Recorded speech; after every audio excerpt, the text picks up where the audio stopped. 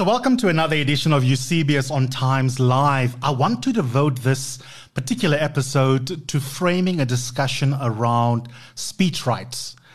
I am troubled by what I think is a false description between people who disagree with each other about what some of the key issues are when they disagree.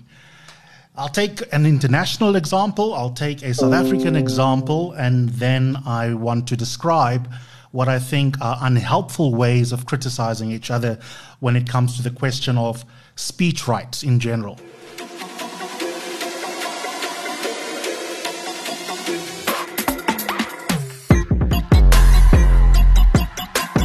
You're listening to Eusebius on Times Live.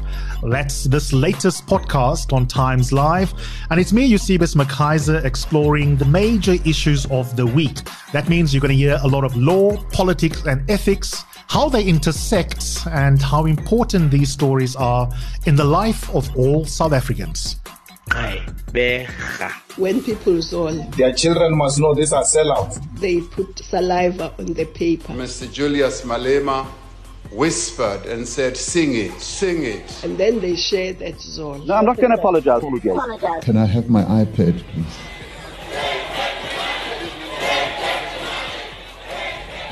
So they stole it.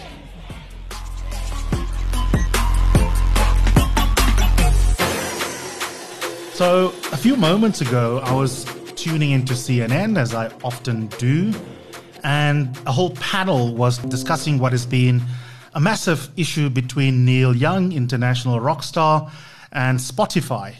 And Spotify, of course, has decided that they would remove Neil Young's music as per his request, because he basically gave them an ultimatum and had said to them, listen, if you guys want to have my music on your platform, you've got to get rid of Joe Rogan because of his false COVID claims. And of course, Joe Rogan has been criticized by many scientists and doctors for mis- and disinformation when it comes to vaccines on his podcast that is hosted by Spotify. But the problem is that obviously Spotify makes a huge amount of money out of Joe Rogan, and in fact had signed a $100 million deal that gave the streaming giant exclusive rights to his show. And the reason they paid him that much and signed such an incredible deal, because the guy's got something like 11 million or thereabout listeners every single day. So it never was going to make business sense for them to accede to the request of Neil Young. I'm not interested in the details of that. I am, however, interested in remarks from USA Today contributing columnist Scott Jennings on CNN, who weighed in, and when the host had asked him, well, what do you make of this?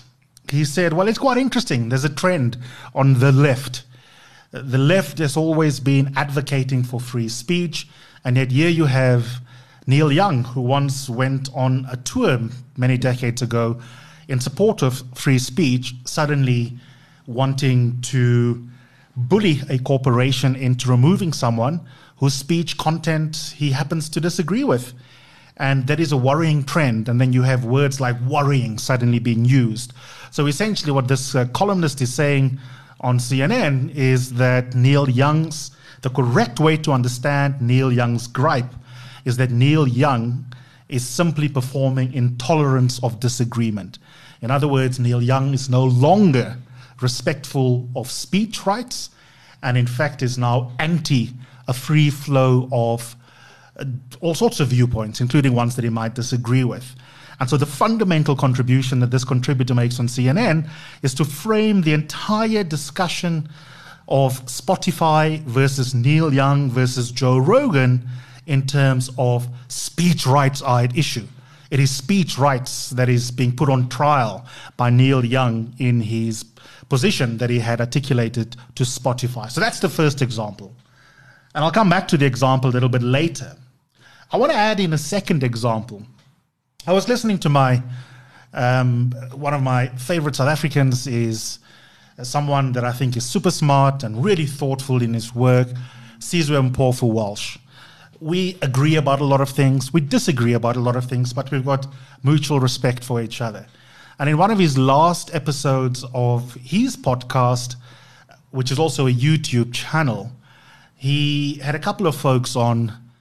Political commentator Aubrey Machitri was one of them. And Aubrey, together with Sizwe a couple of times, as well as Advocate Moses Sikakana, went on about how they are terribly concerned, really, really worried. And again, that kind of adjective and those kinds of adjectival phrases being used, kind of similar to what I've just described on the CNN platform. But in this South African context, it was in relation to the debate around the column that had been written by Minister Lindiwe Sisulu, in which she had maligned members of the judiciary and attacked the Constitution and the rule of law. But what was really interesting, especially from Aubrey, but the other two on the platform, including Sizwe as the host, were supporting him, sometimes literally and sometimes the spirit of his position, is that again, the main way they characterized the critics of Lindiwe Sisulu was to say that the critics are really intolerant of disagreement and that her right to speech, her right to conscience, her right to hold an opinion and express it must be held sacrosanct and must be upheld and affirmed. And the subtext was that it was being denied by the people who criticize her. So again, you have a characterization of a debate in the South African context as being fundamentally about speech rights. So there's this international example, Neil Young versus Spotify, and then there's, in the South African context, the example of Lindiwe Sisulu versus her critics. And it's really interesting that defenders of Neil Young, and in the South African context, some defenders of Lindiwe Sisulu, some of them complete defenders, some of them partial defenders, all of them think that a key part of what's going on here at a meta level is that speech rights are being threatened. Those people who criticize Joe Rogan don't really like speech rights. And if they previously did, they're now contradicting their previously held left-wing positions in favor of speech. Similarly with Lindiwe Sisulu, the accusation on the part of the complete or the partial defenders is that those who don't like what she had said, who wishes that she had never written it, or that she should repudiate or retract it, don't like the right to free speech. So let's pause there. I'm going to give you a second, quite literally, to pause and just think about those examples. Now, here's the million-dollar question and the reason why I wanted to really frame this discussion for us to think about. And I needed to get it off my chest, which is why this is a solo performance, because I want you to think about this and then we can debate it maybe in the weeks ahead and we can find one or two social media platforms where we can have a live discussion. I am not convinced that speech rights are threatened in either one of those two cases. And I think that it is unhelpful as well as inaccurate.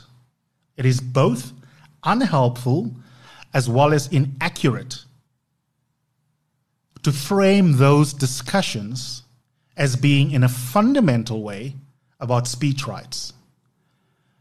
The reason why it's firstly unhelpful, before I'll tell you why it's also inaccurate, is that if you are mischaracterizing what goes on in a debate, then you potentially lose valuable time to deal with what is really going on. And that's why it's always unhelpful to mischaracterize what the key issues are in the discussion. And if speech rights are not at issue, to have an entire 30, 40, 50% of an allotted time for a dialogue devoted to a discussion about free speech is really to waste an opportunity to get to the nub of the issue. And in that sense, it's incredibly unhelpful. It is a distraction. It is changing the subject. And it is a ruse, very often, deliberately so, to not get on to deal with the real particular issue. Neil Young does not need to abandon a commitment to speech rights in order to have a problem with the content of Joe Rogan's speech. A critic of Minister Lindiwe Sisulu need not be anti-speech rights in order to think that there's something genuinely harmful about the content of a speech. And so we should be wary of that trick of people who warn us about a really horrible trend and use that kind of language to make you feel bad about your criticism of someone whose speech you deem to be reckless or dangerous or harmful or some of the above. And that's a trick that is often used by people who don't want to deal with the genuine content of your criticism. Sometimes it is a trick they use deliberately to avoid the real discussion. And sometimes, I'll be nice, it is not intentionally meant to be unhelpful.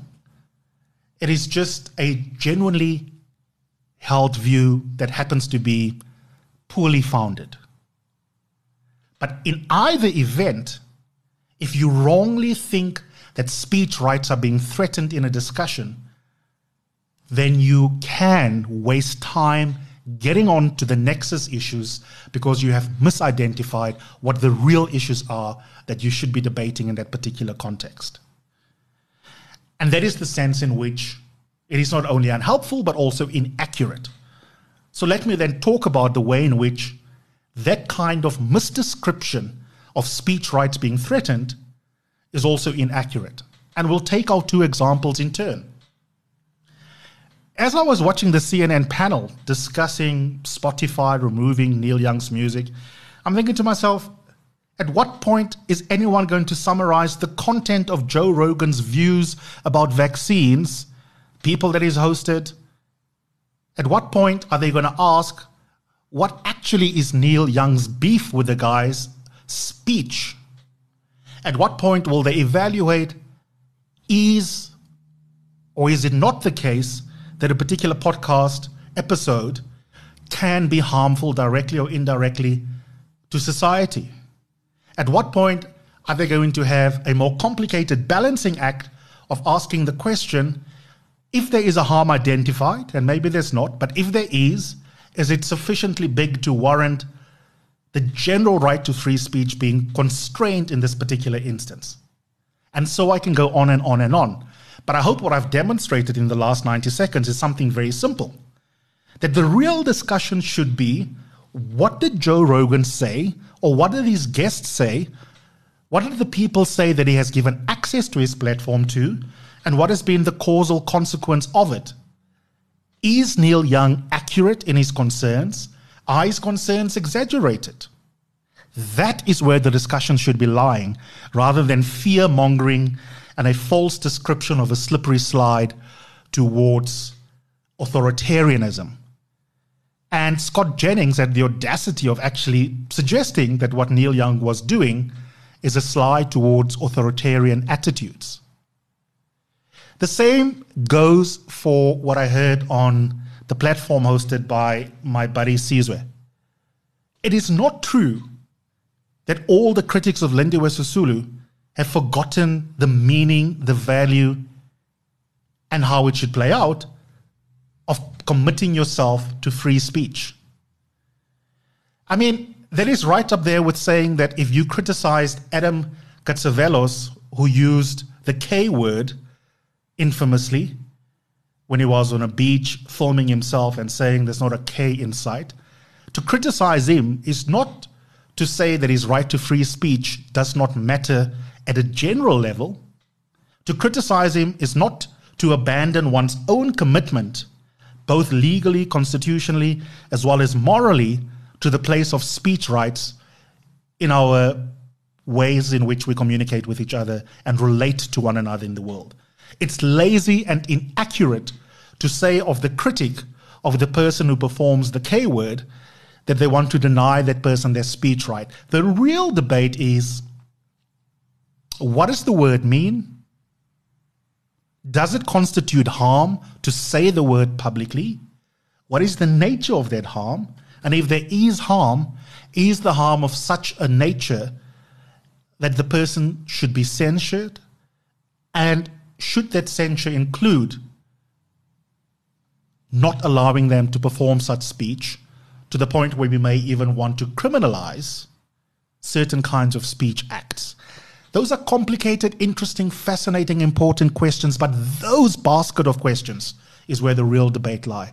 If you were to have a whole hour-long conversation in which 60-70% of the conversation was, are we trampling on the speech rights of Adam Katsavelos, then I'm afraid not only are you being unhelpful by mischaracterizing the real issue, you're also being inaccurate, because the beef that we have with that speech act is that it constitutes trampling on the dignity of black people.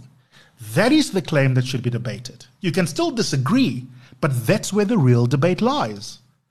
The same with Neil Young. You might disagree with his view, but the debate should be about the content of his view, the content of Joe Rogan's views or those of people that he hosts. That's the basket that you should be concerned with, not a spurious debate about whether or not we should watch out for red flags, authoritarianism being on the horizon, people on the left having abandoned a commitment to speech rights in general. So I'm afraid for those people who say really, really messy, fear-mongering words and phrases like, I'm really concerned, I worry about speech rights, I'm going to say back at you, I'm really concerned at your cheap tricks. I'm really concerned that you misidentify speech rights being at issue when speech rights are not at issue, when the real question is about the content of the speech, whether there's harm in that particular content being disseminated, and whether the critics who claim that there's harm in the speech that's being disseminated have made a convincing case for whether there's harm or not. Those are the questions we should be focusing on, rather than a completely misdirected discussion about speech rights. Neil Young is not anti-speech rights. Critics of Lindiwe Sisulu are not anti-speech rights. They have problems with the content of Joe Rogan's podcasts and views. They've got problems locally in South Africa with the content of the columns written by Minister Lindiwe Sisulu. Are those problems that they allegedly identify genuine problems? And if they are they big enough to warrant the kind of criticism that we've seen? That's to be debated. But what you shouldn't do is to falsely pretend that the person that you are debating has abandoned a commitment to speech rights in general.